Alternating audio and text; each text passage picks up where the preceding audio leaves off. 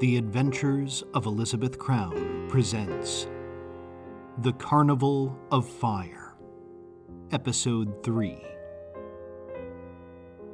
One early morning, the train drew to a halt in the deserts of New Mexico.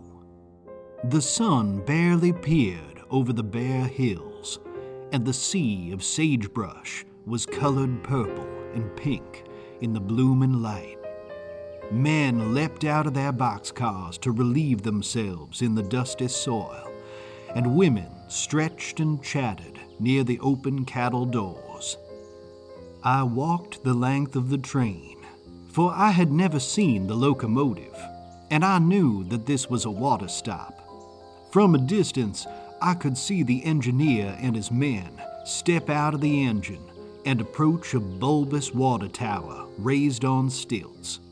They pulled a pipe from its belly and attached it to the tender, and then they prattled loudly as water was pumped into its tank. It was here that I saw the boy. He stood alone, watching the workmen from afar. His thumbs were locked behind his back, and he stood with all the authority of a Kentucky colonel. Yet he was a funny-looking fella. His head was oval-shaped, and his cheeks were round and freckled. His ears looked like halved onions, and they stuck out from his head. Even his hair was curled and scraggly, an overgrown mass of blonde and brown. I walked up next to him and cleared my throat. "It's going to be a scorcher," I said. "Oh, I doubt it," said the boy. "This little stretch of Santa Rosa is nice this time of year. Don't let the desert fool you. Come October, the mercury barely goes above 70. Nice and mild, you can bet on it. And they even get a little snow in these parts, once winter's underway. I'm guessing you've never been out this way before, huh, mister?" The boy spoke quickly, and in the accent of a mid-Atlantic Yankee. I was startled by his exuberance, and more startled still that he'd called me mister, for hardly anyone had called me that before. "You seem to know your weather patterns," I said. "Well, sure I do. I've been out this way lots of times. Every year, in fact. This is the regular route. Spend a few days in Santa Rosa, cut south to El Paso, and then it's straight down to Mexico. Which is the best part, if you ask me. Warm people, splendid old churches, and food so spicy it'll make your gums bleed." I couldn't help but admire his spirit, and it baffled me how such a friendly young man could incite such ire in his fellow travelers. He spoke so comfortably that I wondered whether we had met before, and perhaps I'd forgotten. But we hadn't, I was sure of it. "How long have you been with the circus?" I asked. "Oh, me? All my life. I'm an orphan, you see. My folks left me in a basket in front of the big top, and that's where old Cletus found me, wailing like a baby." He sniffed with amusement. "Well, I guess I would be wailing like a baby. I was just a newborn after all." "You mean these people raised you?" I said, incredulous. "They sure did. Been here my whole life. I've seen all kinds of people come and go, but I'm always here, riding the train, doing odd jobs. Say, you're new here, aren't you?" I nodded gravely. "Sure am. I hopped aboard in Louisiana." "Ah, yes, I remember now. Outside of New Orleans. That little town, what was it called again?" "St. Didier," I said. "Seems like a nice little town," said the boy. Then he looked up and squinted into the brightening sun. "Say, you're a magician, aren't you? Any chance you could show me a magic trick?" "I surely could," I said, drawing my special deck from my coat pocket. I shuffled with practiced ease, then fanned out the cards in front of the boy. "Pick a card, any card you like." The boy pinched a card and drew it from the stack. He turned it around and held it close to his eyes, guarding it from my view. "All right, now remember that card," I said. Keep it in your memory. Commit to your mind its colors and shapes. You have it now? Then slide it into the deck anywhere you care to. The boy did as I instructed, and then I shuffled the deck again. At my bidding, the boy cut the deck in half, and I drew the top card. "Is this your card?" I said, showing him the ace of spades. He blinked at it. Then he looked up at me and smiled. I was disarmed. After seeing his smile so many times, it was far stranger to see it aimed directly at me. "Close," he said. "Close," I retorted.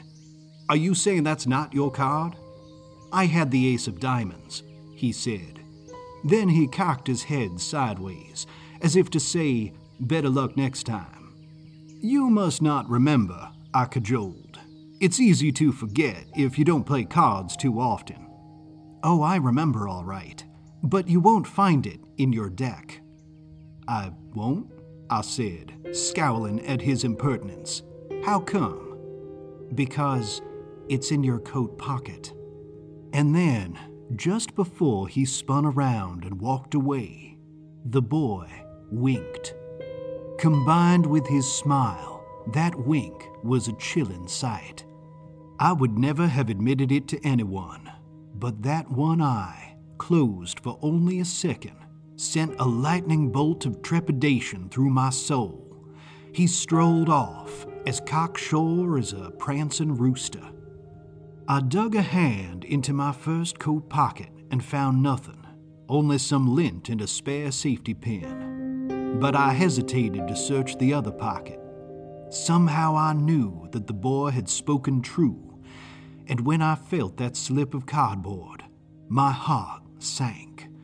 Not because he'd tricked me, but because I had no idea how he'd done it.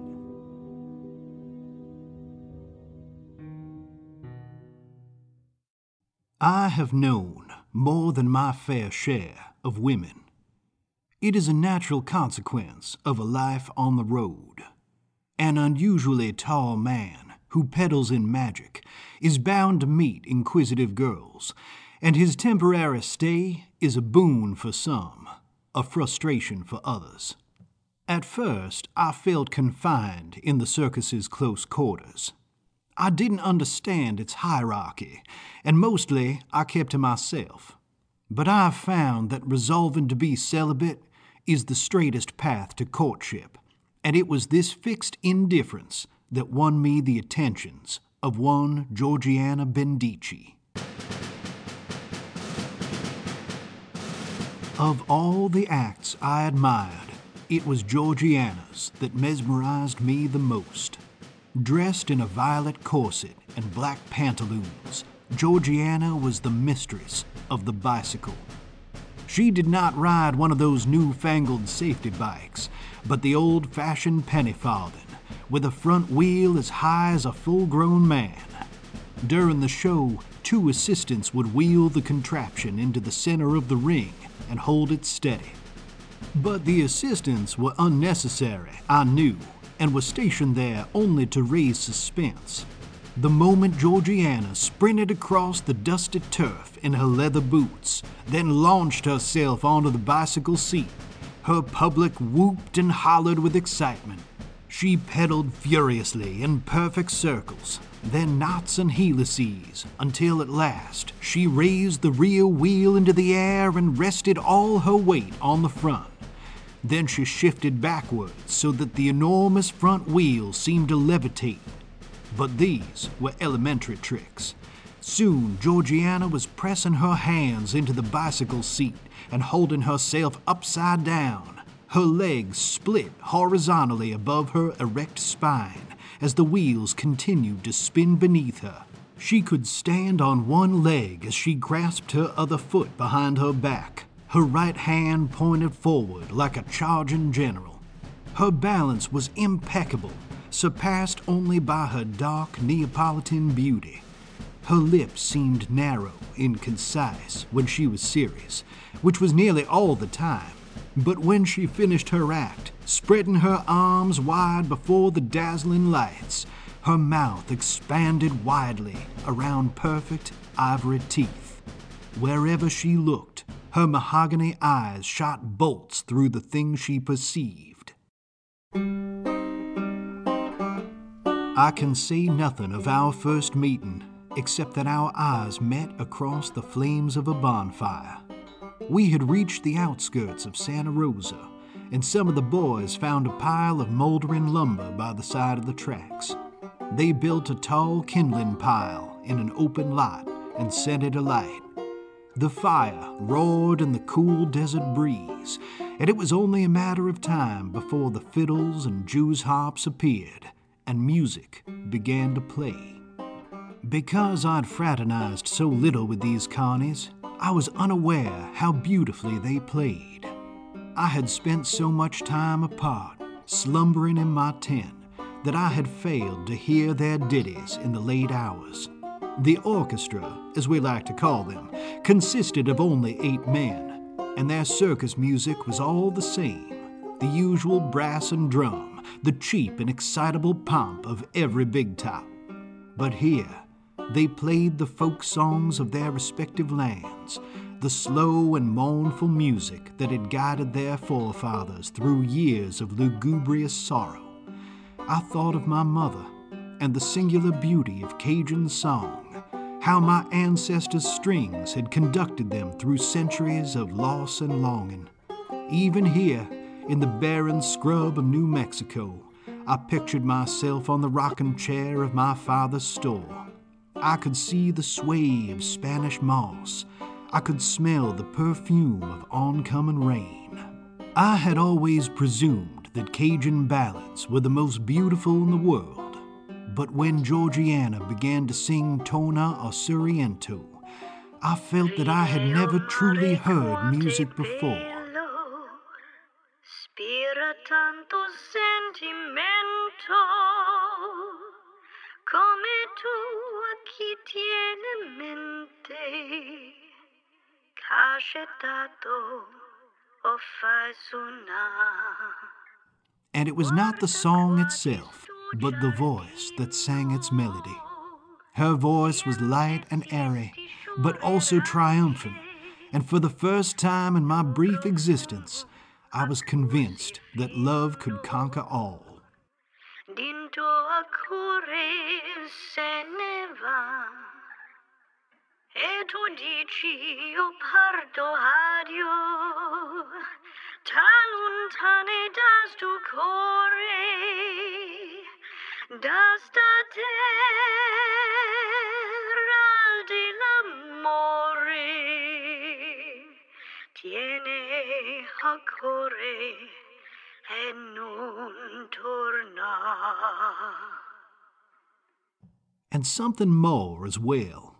Listening to her, watching her sing with half-closed eyes as she crouched by the roiling flames, made me miss my homestead. How many years had elapsed since I had felt the pang of loneliness? I wondered what my brothers and sisters now looked like, which of them had married, what nieces and nephews I might have.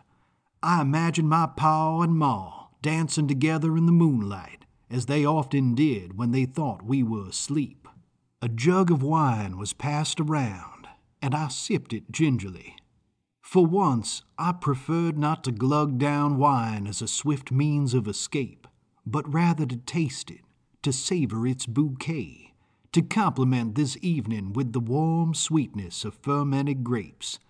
And as her song drew to a close, and the music dwindled to silence, I stood up and rounded the fire. I offered the wine to Georgiana, who also rose to her feet, accepting the jug from my hands, and took a generous draught. But even as she lifted the clay vessel to her lips, her gaze never left mine, and I knew that our destinies were crossing. Twice a day, the circus cooks would boil their vats of stew. Men like Cassius and old Cletus ate like kings, of course, but the rest of us were allotted our daily ration of soup, bread, and a mushy apple or two. I had foraged so long in the gutter that this modest meal seemed to me a cornucopia, and I relished every spoonful of broth. When the weather was fine and the soil was soft, the carneys spread their blankets on the ground and ate together in the noontime sun. Such picnics made us feel carefree, and now and again someone would strum a guitar or play bare-handed catch with a salvaged baseball. It was one of those afternoons that I strayed from the others, crossing the railroad yard in search of privacy. I found a crater in the ground, which had been dug for unknown reasons, and at its bottom sat a murky pool. I clumsily descended the edge of the crater, and it was only when I reached the bottom that I saw the boy sitting by the water's edge. "Mind if I join you?" I asked. "Suit yourself," he said, not unkindly. He looked up from his flattened sandwich and smiled, as if he'd been expecting me all along. "I don't believe I ever caught your name," I said. "Eugene," he replied, and extended a small hand. "Eugene Blinker." "If you don't mind me asking," I said, dipping a spoon into my soup, "how do you know your family name?" "Oh, I don't," he said matter-of-factly. "I don't even know my first name. Old Cletus named me Eugene, and some folks started calling me Blinker. That's because I always blink at loud noises, like when someone hammers a nail. Every time that hammer strikes, I start blinking. Or at least I used to. I think I've outgrown it." "How come you're sitting out here?" I asked. "Why not join the others?" "Well," he said, "I could probably ask you the same question." "Fair enough," I admitted.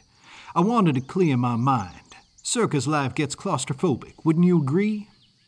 "I suppose it does," said Eugene, who sighed dramatically. "But what would I know? I've never lived any other way." "That strikes me as incredible," I said.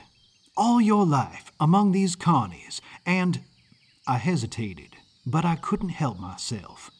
"It seems to me they don't treat you very well." Until that moment, Eugene had smiled in the normal way. I had not realized how genuine he seemed, like any teenaged boy sitting in the sunshine, watching ripples in the water. But then his smile changed. It became bigger, stranger. The smile was a deliberate expression, I surmised. He had sculpted his face to mimic a smile, but it looked no more convincing than a false laugh, false tears, false sympathy, false compliments.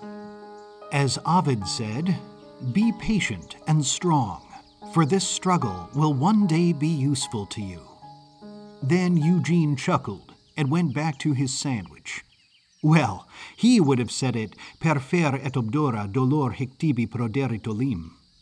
His citation startled me, for Eugene spoke the classical words as easily as if he'd lived in ancient Rome. "Don't tell me you've studied Latin," I said, a probing jest.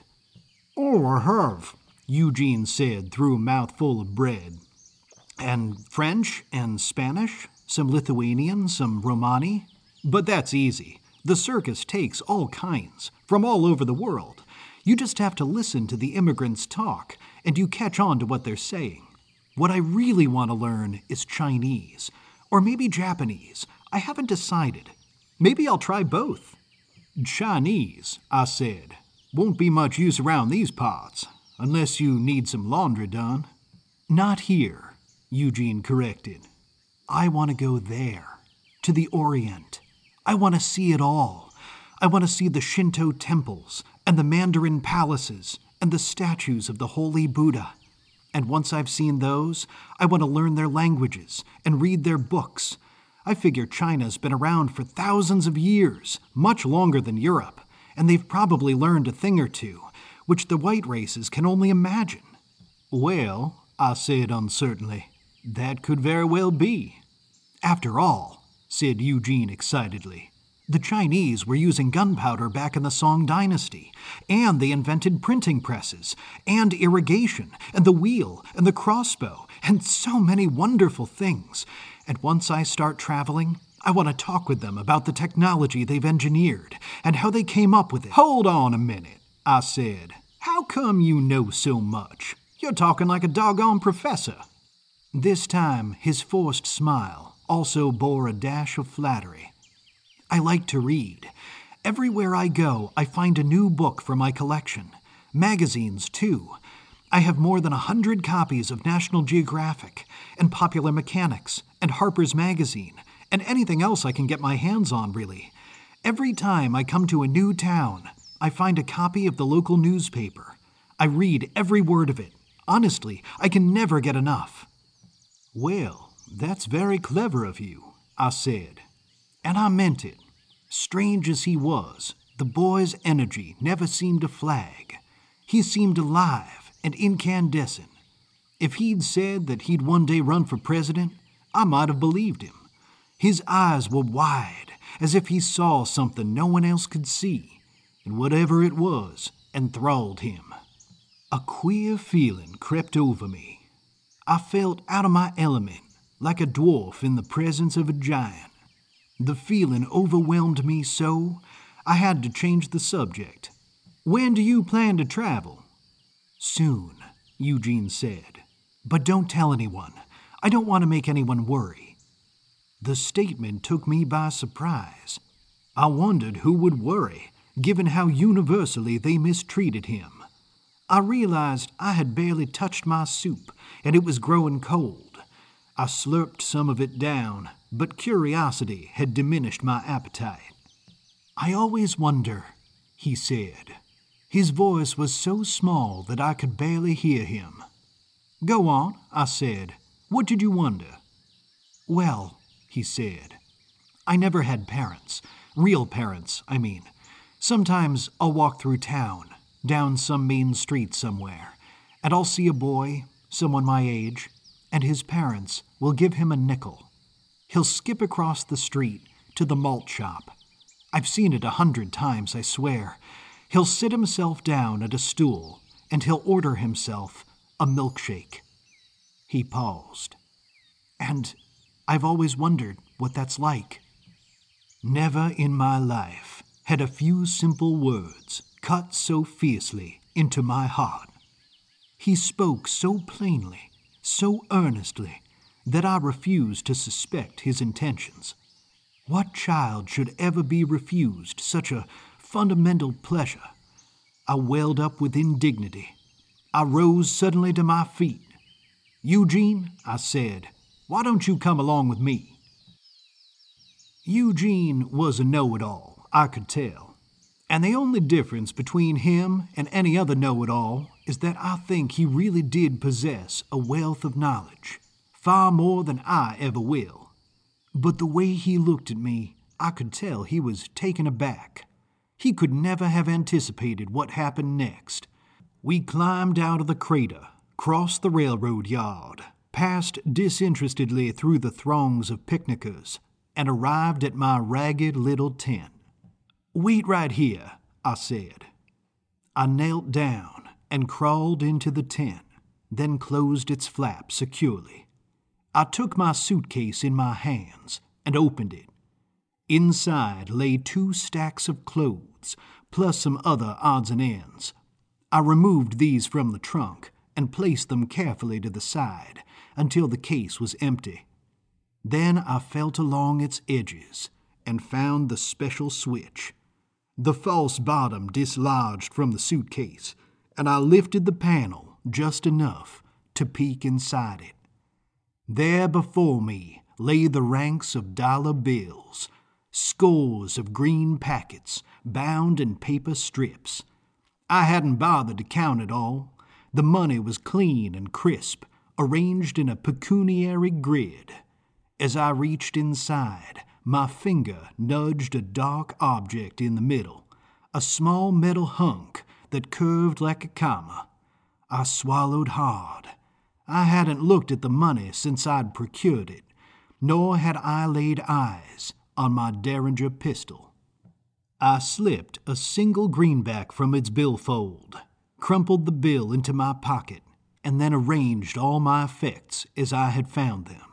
I backed out of the tent, dusted myself off, and said, "Eugene, I do believe there's a drugstore in town, and I'll be damned if they can't make a milkshake for you."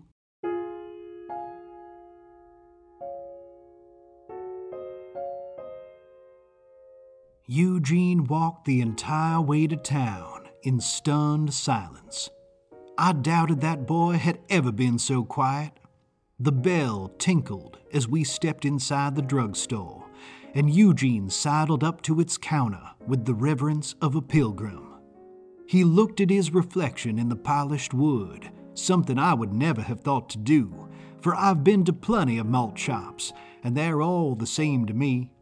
Yet I could see in Eugene's eyes a powerful revelation.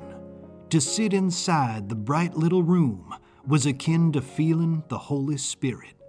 A pink and ribboned girl smiled sweetly as she mixed his milkshake, and when the tall glass was set down in front of him, I thought Eugene might just burst into tears. But instead, he studied the glass's corrugated surface, the paper straw, the maraschino cherry floating in a cloud of whipped cream.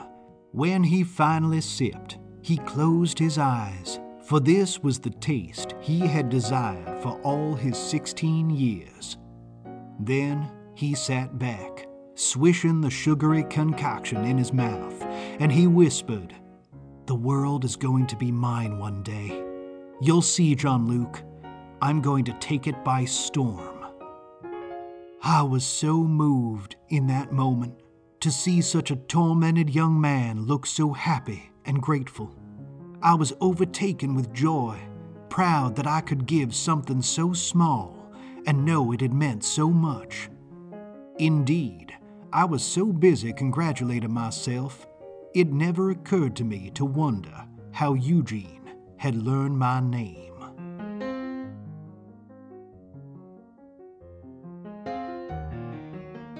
You've been listening to The Carnival of Fire, Episode 3. Written and performed by Robert Eisenberg. Music and sound effects courtesy of and licensed by audioblocks.com. To learn more about the exciting field of uncanology, visit elizabethcrown.net.